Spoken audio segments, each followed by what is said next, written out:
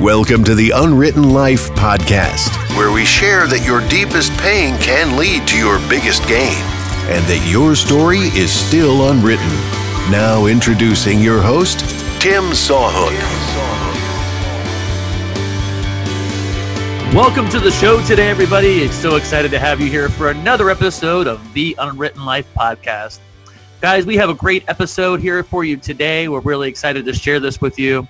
It's another one that I told you it's always going to bring you hope and encouragement. And I hope that when you guys hear these podcasts every week, that you do leave with a sense of hope. And I use the word hope and hope and hope and hope over and over again. But it's what the whole purpose of the podcast is about, that your story is unwritten and that there's hope for you for your future.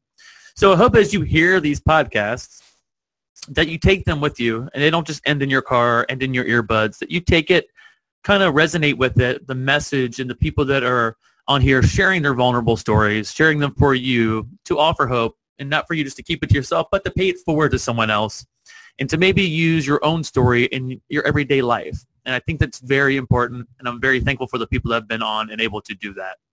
Like I've talked about before, I still want to hear from you guys. If you guys are feeling it in your heart, you're loving the show, please leave a written review, leave a rating on iTunes. So if people like you enjoy it, it offers it that to be in the feed for other people so they can see it, they can enjoy it, and walk away with that message of encouragement for them in their day as well. So again, if you guys are feeling it, you're enjoying the show, I would appreciate it. So would all the people who have been on the show to share their stories and share their message with other people and to kind of continue paying it forward over and over again. Like I said at the beginning, we have another great episode, and I'm going to get into it right away. Here is my conversation with Will Peddie.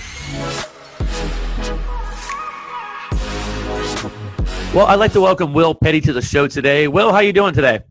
Good, Tim. Thanks for having me. Excited to be here. Oh, it's a pleasure. Once I heard about your story from Candace, and she told me to talk to you, and then we spoke on the phone about a month ago or so, I knew that your story is going to be one that's really going to offer hope to people and really make them feel normal with their struggles. And so I'm proud of you, and I'm thank you for coming on to share your story. It's an honor to be here, and it's kind of a cool thing for us to be able to have gone through now and be able to share for other people to hopefully get a little bit of encouragement and hope out of. Absolutely. Well, like I ask everybody at the beginning of every podcast, tell me about your story, your life a little bit before Carter came on the scene. Yeah, sure. So my wife and I got married in 2011. I was working at a college. I was running a college football program at the time. And so life was fun and busy and exciting and crazy. We got married in 2011, and my wife was pregnant in 2012. Carter was born in 2012, so it was a pretty quick adjustment. So we were, all excited and nervous and scared and happy and all that stuff bundled up at once at the same time, kind of. But yeah, it was a really exciting time, and we were young and living in Southern California. The dreams were happening and all that kind of stuff. And then Carter was born in November of 2012. Okay. Pretty straightforward pregnancy. My wife did end up having a C-section just because the doctors thought that Carter was going to be breached and just the amount of time she went into labor. So, but, nothing crazy, pretty straightforward. And, nothing was stressful with that, at least for my wife. I didn't know what was going on, so it's a little bit of a crazy experience when you hear they're cutting your wife open to take the baby out. You're like, what? Yeah, absolutely. What was it like during the pregnancy? You said it was pretty normal. So were you guys, if you guys got married a year later, you're pregnant. What was it like during that whole pregnancy? Were you guys super excited? Were you nervous about having a baby? What was it like? I think both. One, excited and nervous because we both wanted kids, so that was a no-brainer. That was not a challenge, but it happened, fairly fast into our marriage. And so we were like, all right, let's, kind of, here we go, so that was kind of all the same, literally, we're excited, we're nervous. We're like, oh my gosh, like this is happening, like get ready. So, but, we were trying to keep it as normal as possible and not have, life, be crazy. I was really busy with my job. Working. So, we just try to keep it as normal as possible and until, she ended up having Carter. And so, life, I would say it was pretty normal for a young married couple. Really nothing crazy happened. in our lives. We had family close by. So, Right.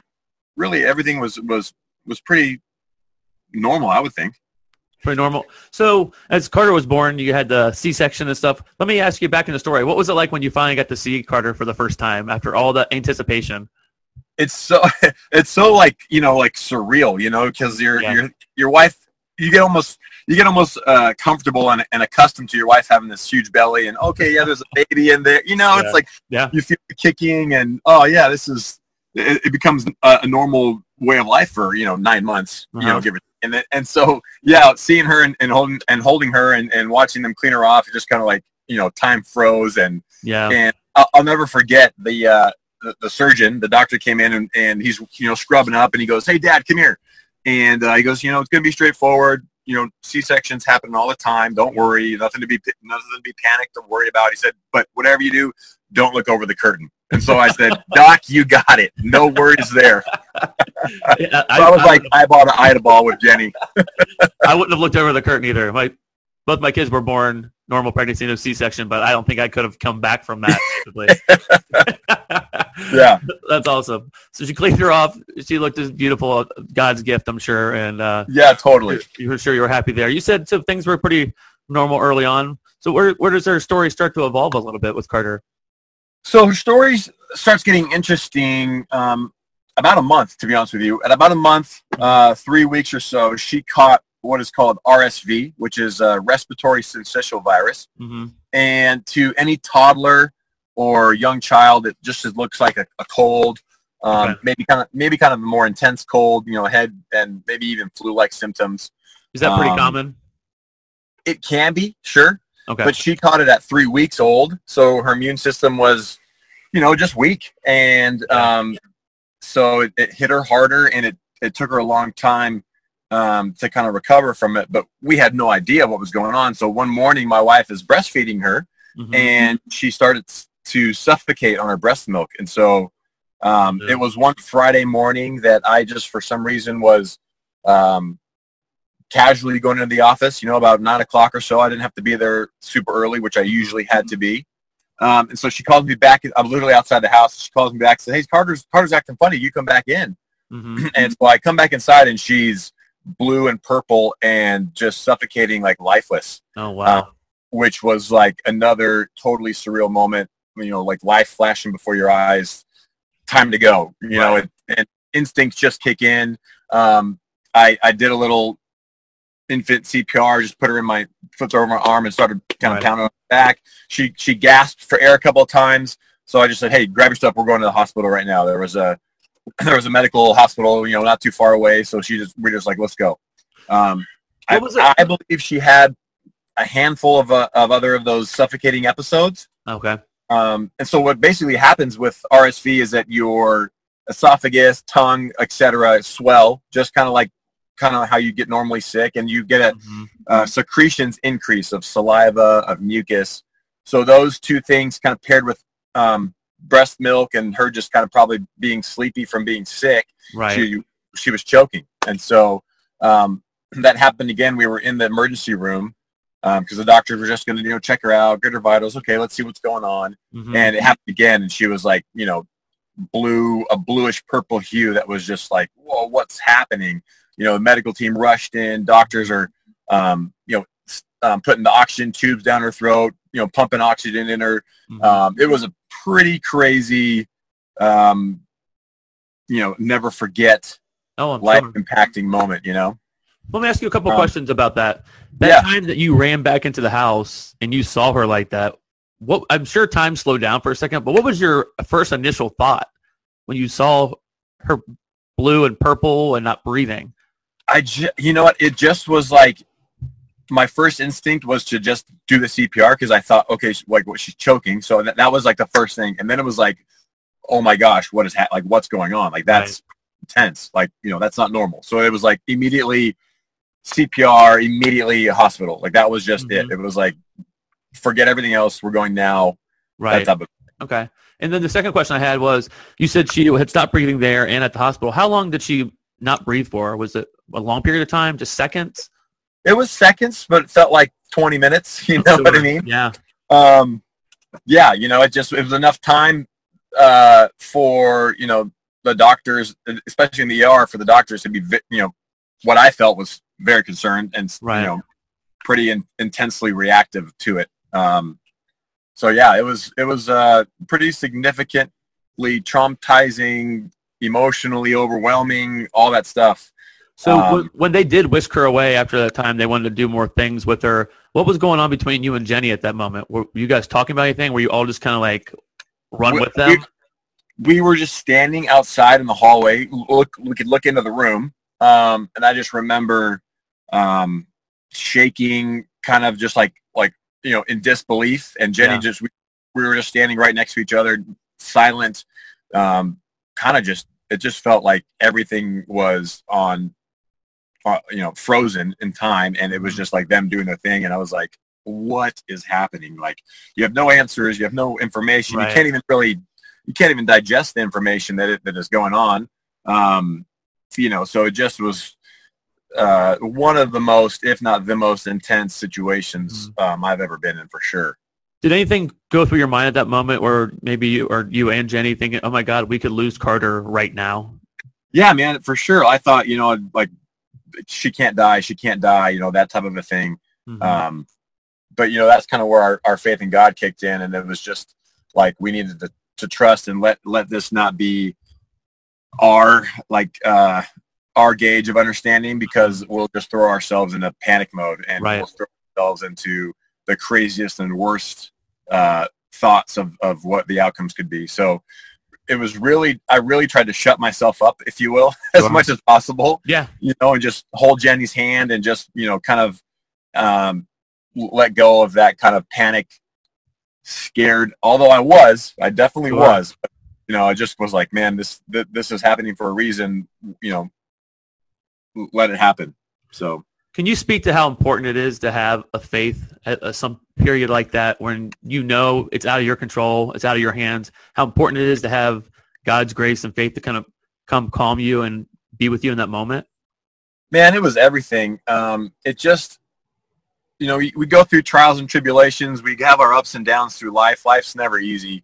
Some people are, super blessed, whether it's financially or in family life and whatever it may be, another struggle, long times. And so I think if you don't have, for us, I grew up in church, and I definitely walked away from my faith for a long time, and just being able to come back to that, it was just signs that, God is real, and my faith is real, and it was purposeful. Just to be able to have that, it was weird. It was definitely like a peace, but a peace within this storm of crazy, hectic chaos. You know what I mean? Right. And so both my wife and I are strong believers, and really base our lives and our actions and stuff off our faith. And so I think just having that allowed us to be able to maneuver and navigate this situation much differently than we would if not. You almost have this supernatural, makes no sense kind of calm and peace, even though your heart's pounding out of your chest, even though your head's thinking crazy things. So for us, man, it was just a backbone of stability that we could just kind of rest on and just be like, okay, this is crazy. This is not what we asked for. It's not what we signed up for, but it's happening for a reason. Let's just kind of trust that this is going to have a greater impact or greater purpose that we don't, that we can't understand. Right. Absolutely. I think that's a great explanation. Thanks for answering that question. Yeah. So what's happening next? You see her, you guys are outside in the hallway. You see her. What's going on? Yeah. So she was sent to the NICU, the neurointensive care unit, neonatal, sorry. So she was intubated, which means breathing tubes, kind of like an IV drip, feeding tube, if you will. She was still on fluid, so it wasn't like a real feeding tube, and hooked up to antibiotics. She had a PICC line in, so she was kind of on that for 12 days, just to fight the infection, fight the RSV, just because she couldn't, and she was so out of it from the lack of oxygen and all that stuff. So we tried to keep it as normal as possible. We were in the hospitals basically overnight for 12 days. On the 12th day we went home. So it was crazy. It was eye-opening, and it was just a whole new world of what happens a lot, and that's another thing that was kind of crazy to see was just how needed and purposeful those parts of a hospital are, whether they're neonatal or pediatric ICUs. Of course, for me, it was like ICU. Oh yeah, intensive care unit. That's when people car accidents or that stuff has happened. Yeah. But just for the kids, it's like, wow, this is crazy because anything can literally happen to anyone. And I mean, we had some amazing nurses. So it was just another really educational learning piece to life. And so that happened. Came home and just kind of things got a little bit normal, balanced out, if you will. And obviously we were like hawks over Carter, noticing every little thing. Yeah. Which was stressful. Yeah, I'm sure. But so as time progressed and as months, days turned into weeks turned into months, we felt okay, things are kind of normalizing a little bit. But was she healed when she came home from the? She had the virus was being fought off. So she had gotten antibiotics. She had kind of gotten a little bit stronger. She was breathing better, and she started feeding. Jenny was able to breastfeed her again in the hospital, so that was really, really good. So Carter was a fighter. Yeah, definitely. So she started to come out on top, and she was doing breathing treatment. She was getting antibiotics all throughout the night, whatever it was. So yeah, it was. She definitely had a plan that she was fighting through. Awesome. So now that you're home with her, you said you guys are kind of watching over her like a hawk, which I couldn't imagine, especially those episodes of her not breathing and stuff like that. Yeah. How was she starting to develop? Did life go back to normal for you guys for a while? As much as we thought it was normal, yeah. And then about a year hit, and my wife especially, just because we have nieces and nephews and and friends with babies, she just was noticing that Carter wasn't really sitting up. Carter wasn't really didn't have a really strong crawl or anything like that. So almost had like a lethargic just kind of vibe with her. Right. And so, okay, this is, maybe she's just a late bloomer, understand, kids kind of develop on their own. Right. Some kids are different. Every kid is different. Sure. So that's when my wife, Jenny, kind of started really keeping an eye on her. And then even started asking questions just with family and friends on, hey, what, should this be happening? And then she started, it's scary, but also very helpful to have, the internet at your fingertips and be able to research stuff, because you can read scary stuff, but at the same breath, you can also find out some really awesome tips and advice and resources. So stay away from WebMD. It will just tell you that you're already dead. Everyone's going to die. That's the outcome every single time. Right. So we, through that process and that kind of time from a year to maybe a year and a half, we thought, hey, let's go, let's ask her pediatrician. Let's kind of see. So we asked pediatrician what might be going on. She's like, that makes sense. It's a valid question. Let's get some tests. Let's maybe see some specialists. So we saw some like initial visits with pediatric geneticist, pediatric neurologist, just see, hey, what could there be a lasting effect? Could something else be going on? And about when she was 2 years old, some of the specialists thought, okay, maybe there's some cerebral palsy effects from the lack of oxygen, a little brain damage. That could make sense. Right. So like, okay, that resonates with us. Maybe let's look into that. Right. We actually went and saw a friend of my dad's that runs a pediatric neurological kind of center at one of the universities in Southern California.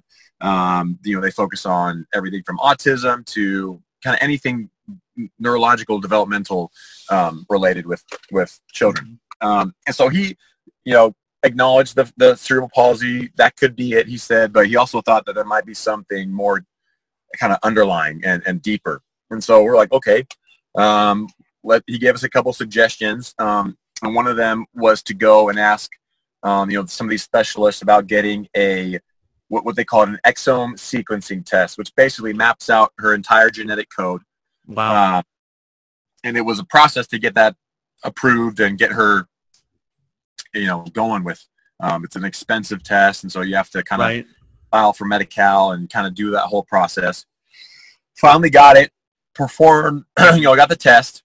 And I remember that was probably when she was 2.5 or 3. She's 5 now. So, everything's still kind of new, but, it's still normalizing. But I remember sitting with the pediatric neurologist and going over the results. And he starts talking and is like, yeah, we mapped out everything. The result, we saw fine-tooth combed everything. We found one genetic deletion on her 5th chromosome. A protein called the pure alpha protein is missing. And so she has, that's the only thing off. She has that very specific genetic deletion, if you will. So I remember him handing me a packet of a study that had been done on, I think it was 5 or 6 or 7 kids from I think 1 or 2 years old to 13. And he was like, this is kind of all that has been published in medical journals. Oh, geez. Not really sure what to tell you. Right. At the same time, we had also started looking into occupational, speech, physical therapies, just from what our pediatrician has suggested. So we had either just started that or we're starting that right when that kind of happened. So we were like, but then he was kind of like, I don't really know what else to tell you. Keep doing what you're doing and just monitor and watch. And so we're like, okay. Well, let me ask you a few questions about all this. So this is a period of time now. It's 2.5 years. You've gone through a bunch of stuff. I'm sure you've had conversations between the two of you about what's going on, maybe what's not going on. You hear that she may have cerebral palsy, and you're processing all of that. Let me ask you a question about that. When you started to hear that, okay, maybe during this time she may have suffered a little bit of brain damage, a little cerebral palsy and stuff. How did that hit you as parents, hearing this? It's kind of like, man, really? Is this happening? This isn't what we signed up for. What does this mean? Is this going to be, what would life look like now? What are we going to have to, face and struggle with and go through now? And it's kind of ironic. My wife, I love her to death, and she is an amazing, strong, independent. I could not do what she does. She's definitely been graced and, blessed to be able to navigate and steward our family and Carter's, all the things that come with Carter's situation. But, we each kind of wanted 4 kids, and we each, a child with special needs is it's a scary thing, and so it's sure, I don't want that. That's kind of funny that, my wife actually used to pray to not have a kid with special needs, and she'll talk about that because that can be, that can come off sounding horrible, but it's just an ironic way of how God works that now she has a special needs kid, and he has evolved into this champion and captain of this this life and journey that we're on. You know what I mean? And so that's amazing. At first it was really guilt ridden for her. And so I couldn't even begin to explain some of the emotional journey that she's been on. I try to understand it as much as possible. Right. But that's a real thing, especially for mothers. Just the extra emotional kind of degree that is just involved with anything with their kids. You know what I mean? So, let me ask you this: being a parent of a child with special needs and stuff like that, how could something like that affect a marriage? It adds an amount of stress, anxiety, pressure that you can't prepare for. You can't really navigate through on your own. You know what I mean? I found that we have been needing so much support, which we've gotten from family and friends, which has been amazing. But there are times when you didn't feel that, and there are times when you've had a long day or you're exhausted or whatever, and it puts strain, you know what I mean? And you say things you don't mean, and let alone have a baby dealing with this. And then, we had another child.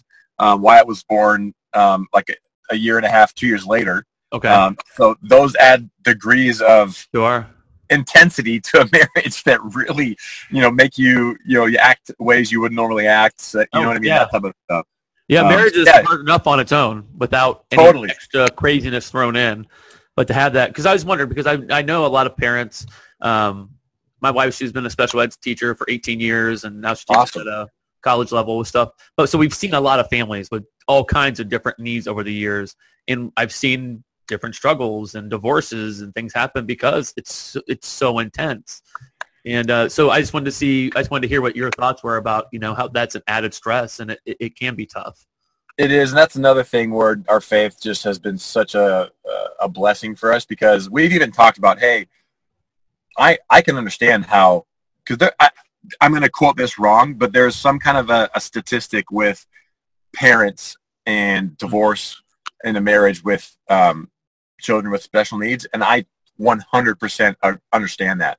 Mm-hmm. That can be a real thing easily, I think. And we've even talked about it, and like, if we didn't have this faith and this relationship with God and Jesus Christ, we would be at odds with each other. We would be not friends. We wouldn't be in love. You know what I mean? We would be like, we'd say things neither one of us meant that would just tear us apart. So it's heartbreaking, and it's sad and unfortunate, but that is a real thing, that level of stress to a marriage can really do damage, I would say. Yeah, I think we could all be thankful for God's grace in all these situations, For sure. Definitely.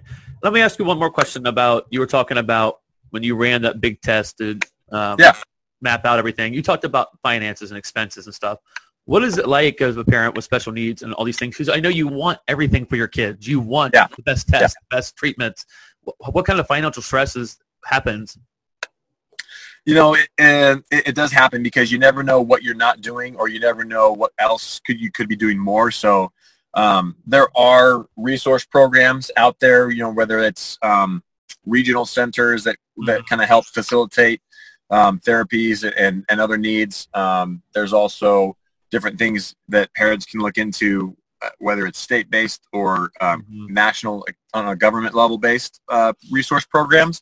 But at the same breath, like our horse therapy that we send her to is all out of pocket, but we've felt that she's had the most response and growth and development based off of that. She goes 2 times a week.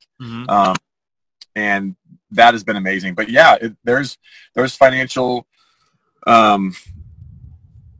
additions that you can't foresee. And that's just kind of life now, and whether it's appointment costs or, test costs or whatever. But, it's a no-brainer. And for us, it's, it's stuff we just have to have. Yeah. All right. Well, no, I wanted to hear that, because I know a lot of families struggle with that. And I know it can be expensive to get into these places, even to try to get into a place like the Shea Center, which we can talk about later, to probably even get on a list to get in to be able to have these services done. It's a lot of stress financially and physically, mentally, and all that stuff, emotional. So to jump back into your story, I wanted to talk about, so he hands you this packet where he kind of says, good luck, keep doing what you're doing. What happened next?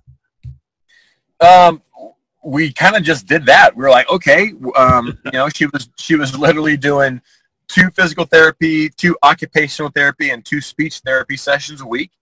She wasn't in school or anything like that yet, so that was kind of all going on.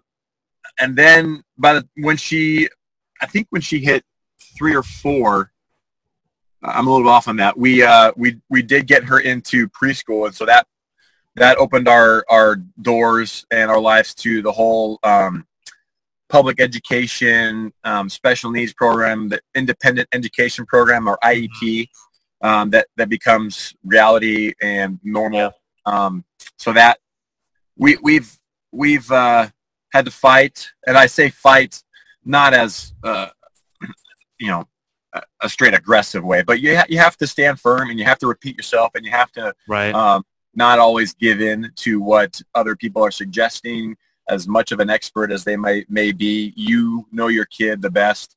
You're around them the most. So we've had to fight for resources and programs through that, and make sure that she gets as much added resources and stuff like that through her schooling. Because some special needs programs around different Public school districts are really good and are amazing, and others struggle or are lacking or don't have resources, and that's just True. the reality of that. So we just tried to make it as normal as possible. It was a new normal. Mm-hmm. It was not what we had planned for or thought of or were familiar with, but we had to somehow create a consistency with that to, just have a better psychological kind of presence with it, right. and not feel like everything was a new thing, was a new wave on the ship ride. You know what I mean? Like we just right. had to try to steer the course as straight as we could. And right. so, we'd take suggestions and we'd, do other specialist tests, but we really tried to create, especially for Carter also, to be able to create some kind of familiarity. She doesn't do well with the, Yeah. So introducing new people and new settings and that type of a thing there's always a 1 to 2 week kind of grace period that we say mm-hmm. that she just, is uncomfortable and she just takes time. So yeah, we tried to make it as much kind of normal and consistent as possible with therapies and then school. So we always kind of come to a new adjustment phase, whether it's like every year or every couple of years, so, that just kind of becomes the new normal. Yeah. Well, you had shared with me, and I'm going to put this in our show notes when your episode goes live, a couple of videos that really told a little story about Carter and her impact. And one of the things I remember you saying in the video, which I think was really cool, and if you could speak to that, was that when you found out she had this special needs, she had the pure alpha syndrome, is that you didn't think of it as a burden necessarily, but you thought that God chose you as a steward for Carter. What did that mean to you when you kind of said that when you were feeling that? I just felt that, like, I could look at this and be like, man, life sucks. This sucks. Mm-hmm. I don't want this. I don't want to deal with this. This isn't fair. All that type of stuff. I could have felt so sorry for myself, so sorry for Jenny. Mm-hmm. But then in doing that would get robbed of just the joy and purity of life mm-hmm. and the blessings that come out of having Carter in our lives. Mm-hmm. And I just felt that was wrong. And I felt that was selfish. And so, I'm not saying it wasn't emotional and I'm not saying it wasn't stressful, because it was all of those things. Sure. And it was, doubtful, and it was unbelievable, and it was all that stuff. But in the same breath, it also became like a championing cause for us to have, right? Mm-hmm. It also became an opportunity for us to love, share, and support with other people that we see that struggle mm-hmm. with, that might be a single parent going through something like this. That might be a newly married first child type of a situation. Right. It became just kind of like a badge of honor that, hey, our daughter is amazing. She's right. literally 1 in a million. She's as unique as you can be. Why not let this be kind of like, an uplifting? Why not choose that? Why not let that sure. be something that could have a ripple effect, that could have an impact? Because, we see Carter, and she just pierces our hearts every day when she just looks into our eyes, and mm-hmm. she just, she's nonverbal, so she doesn't speak, but she says so much with her touch and her eyes and her smiles. It's just like, I always hear, and many people might hear just of the stories of people just being just destroyed and just, overcome with guilt and sadness when they deal with things. And maybe they mm-hmm. that forces them to turn to crutches, drugs, alcohol, whatever it may be. We just felt that, like, we weren't meant to go through this for that reason, right. or for that outcome. Mm-hmm. There was some kind of calling on this situation that we didn't understand, we didn't know. And so, yeah, we just chose, and not easily chose, but we chose to have it be a positive and have it be something that we could outwardly show to people that, life doesn't always need to be bad. Life right. doesn't always suck. You know what I mean? Like, yeah. It's a choice we all have. That's awesome. I love how you talked about that. And in the story in the video, I like how you guys really don't focus a lot about her disability. That's not what makes her special, not her needs. What makes her special is that she's God's gift to you guys. She's your daughter, and she inspires other people. Can you talk a little bit about the people who ran the marathon? Yeah, so there's a couple in our church, Ingrid and Wellington, that we love so much. And they met Carter just a couple of times on Sundays, and they're going, they go through, as everyone does, their own situations and stuff. And Ingrid just felt so impacted by Carter's just joy and attitude and just the aura about her that she just felt inspired to run a marathon on her 40th birthday. And so I was like, yeah, you're crazy. What?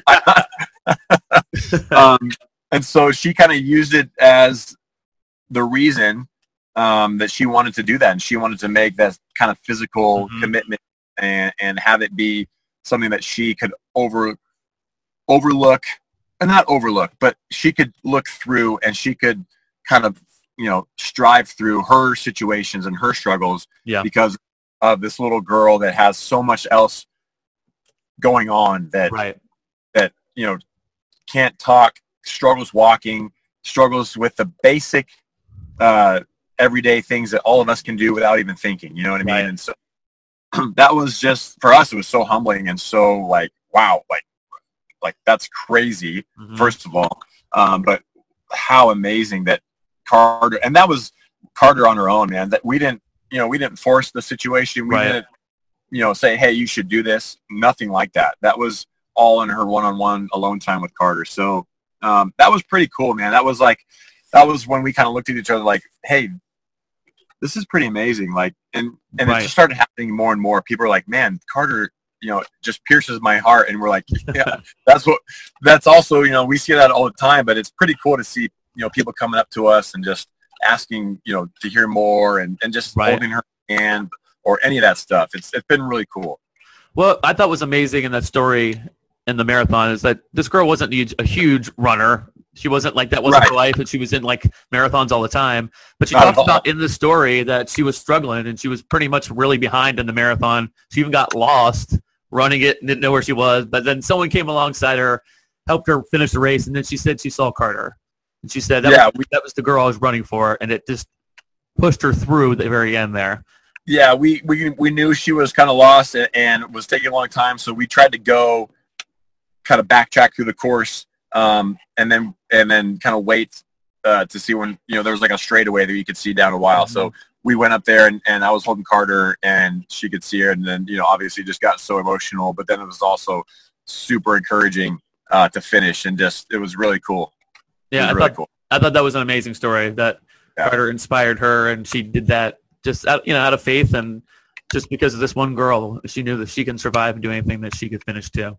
Definitely. Let me ask you, what is Carter's determination and strength and being a fighter? What does that mean to you? What does that challenge you to do every day, knowing that she can do these things, that you can also do something?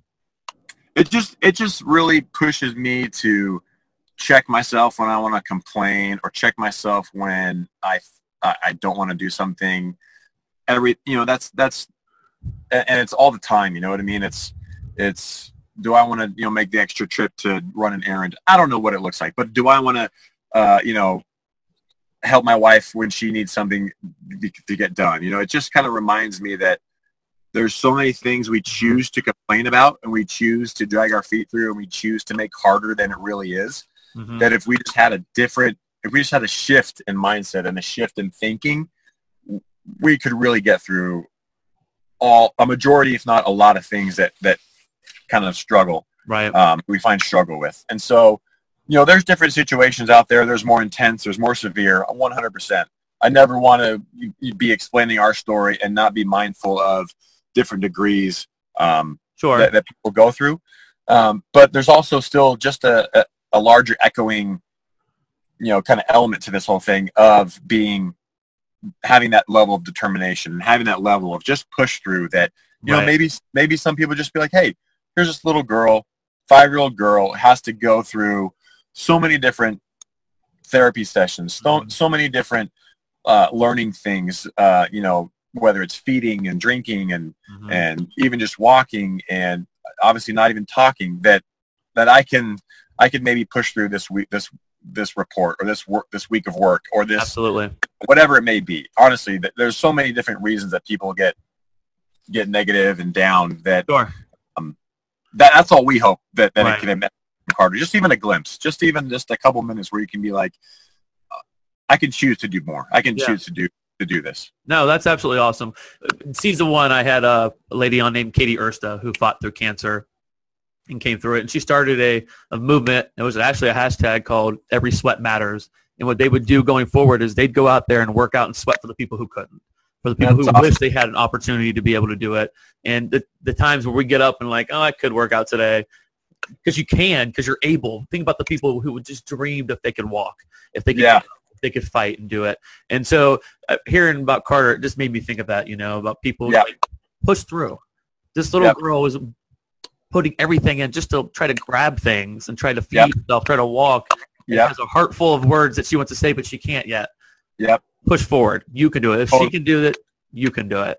And those stories like that really blow me away. Yeah, totally. Like I ask everybody at the very end of each episode is, what kind of hope and encouragement can you offer to parents, family members, anybody who's going through something like this, has kind of felt like they've been, quote unquote, dealt this hand? What could you offer them? I would just say that you never know what's going to happen, and you never know what tomorrow is going to look like. You never know what next week, next month, a year, 2, 3, 5 years is going to look like.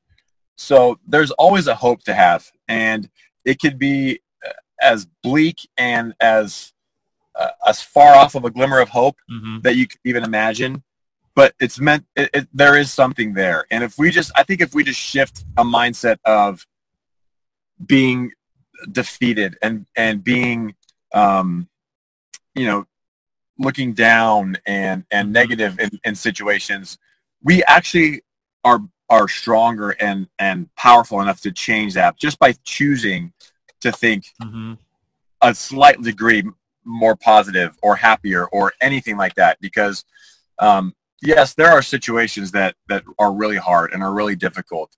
Everything from grieving from the loss of a life to struggles with whatever it may be, any type of rehabilitation or special needs or anything. So there's always going to be struggles in life. I just think if we can kind of champion the cause of, hey, we can actually do things different, we can actually make things better, then that can change the world, man. That can really bring people out of just a mindset of struggle and a mindset of defeat and a mindset of negativity that, who knows what kind of impact can be created and forged out of that. You know what I mean? Like, absolutely. If people had a can-do attitude more than this happened to me type of an attitude, then shoot, who knows what could happen in this world. That's amazing. I don't think you could have said it any better than that. Well, it's been amazing having you on today, Will. And I know Carter's story is just going to continue the ripple effect that you talked about early on and bless people's lives and make them feel like they can do anything. If people wanted to connect with you and hear more about your story, about resources, how can they do that, Will? We have a couple of different ways. I mean, you could always find us on social media. We have a Team Carter Facebook page. Okay. That's super easy to find. And then, they can find me or my wife and message us. That's super easy as well. Okay. We love telling our story. We love talking to people. So, we've kind of made that our cause to be there to support people we know or not. So, yeah. Perfect. We'll definitely, so we'll include all that information on the show notes when the episode goes live so people can contact you. And again, I can't thank you enough for coming on today and sharing Carter's story of hope and inspiration for others. Thanks, Tim. It's always humbling and honoring at the same time. So we're really excited to be able to do this. So thank you. Well, I can't thank Will enough for being on the show today. I really appreciate him taking his time and kind of going back and recounting those memories about Carter's birth, about what it was like early on in those times where he saw her purple and blue and suffocating and lifeless is what he talked about. How scary that must have been at that early time. And it was about getting to the doctor right away and seeking help. But then after getting past the infection that she had and then thinking that, we're kind of out of the woods a little bit. And then as the years go by, there is, maybe some slight development issues. And then wondering if it was cerebral palsy, and then finding out what it really was after all that time, and finally actually getting that help for Carter that she needed. And I thought it was great how he talked about how him and his wife, when things got tough there, when they weren't sure what was going on, they leaned on God. And they talked about how important that is, not just in a normal marriage and a normal relationship, how God's very important in all the foundations of things that you do, especially when things get tough and really hard, but especially when you're a parent of a special needs child, where things can, really wear on you as a couple. Things that you have to do every single day can be monotonous and hard, and it's easy to want to give up and pack it in. But they leaned on God the whole time. Even at those very early moments when they didn't know what was going on, they leaned on God. And I think that was just such a great testimony for us who are listening now, who are dealing with things that are a little less intense maybe, but just as important in your own life, to take those times, lean on God, cast all your worries on him, and he'll be there for you. So often when things go bad or, we're dealing with everyday things, we always try to do everything in our own power to fix it, right?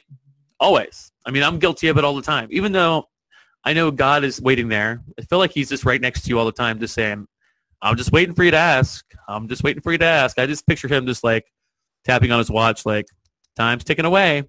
And so often we just try to do things on our own power over and over again. And it's when we take that moment and we ask God for his help in those toughest times that he's there for us to come alongside us, say, be still, know that I'm God, and I'm here to carry you through. And I really appreciate Will for sharing that and using that just as a message for all of us, not just in his life and his situation, but everything that we go through and can go through in the future. I also wanted to talk about the importance of not giving up, not quitting when things are hard.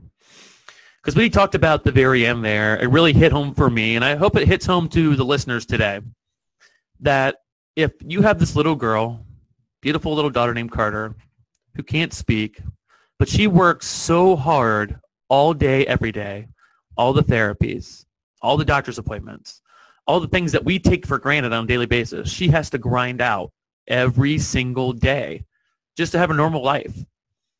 And the things that we go through, not to minimize anybody's struggles, those are big to you, but they may be a lot less than what she's going through. And if this little girl, this precious little bundle of joy from God, it can go through all these struggles and work so hard just to do the things we take for granted, then guess what, guys? We can too. I talk about it a lot in my classes that I teach, the physical fitness classes, that muscle is grown when you push to resistance. And then when you go a little further, that's when you get muscle. That's when you grow. And I challenge the people in my classes this same thing all the time. That's going to be the same thing in your life. Push to resistance. And then tiptoe just a little further past that, outside your comfort zone. That's where the growth is. I don't care if it's in your relationship, finances, physical fitness, and you just keep filling in those blanks. When you push past that resistance, step into the outside that comfort zone and keep working hard and not giving up, that's where you see growth. And I think Carter is a perfect example of that. She works hard every single day, and it motivates her dad, Will, to when things get tough, he sees her staring right into his soul, speaking to him, saying, don't give up. If I can do it, you can do it. And I think that's just a beautiful message. And how Carter has affected so many different people's lives. And that story about the lady who ran the marathon, I can't think of anybody I'd run a marathon for. I'd really have to think really hard who I'd run a marathon for. But this little girl had penetrated someone's heart so deeply that they wanted to do that for them, even though they had their own struggles going on. And it's just such a beautiful story. And that just because someone can't speak and they're young and they're little and they may have a disability or a condition does not mean their impact can be small. Anybody's life can impact someone else's. And that ripple effect, that paying it forward over and over again, can change the world. And I believe that. And I hope you guys believe that too. So again, I can't thank Will enough for sharing the story, sharing God's love in their life, and sharing Carter's life to encourage us to keep going, keep pushing, even when things are so tough, that this little girl who does all this hard work just to do the things we take for granted, that we can do it too. Do not give up. Your journey is worth it. Well, I can't thank you guys enough for listening like you do every single week. It means a lot to me, and I hope the message is coming out. that your story is unwritten. Anything can happen in your life. God can work miracles in your life and use your story to bless other people. And I need more stories, guys. I'm asking for it every week. I really need more stories to be on the podcast. I reach out to people to be on. I know it's intimidating and vulnerability is a big thing to come out there. But if you have a story and you think you can help somebody with it, please reach out to me. You can find me at tim@unwrittenlifepodcast.com. You can go to unwrittenlifepodcast.com there on the contact form. Email me. Leave me your story. I will be happy to read it on the air because I think everybody's story is super important. And even if it can help one person, it is a win all day, every day.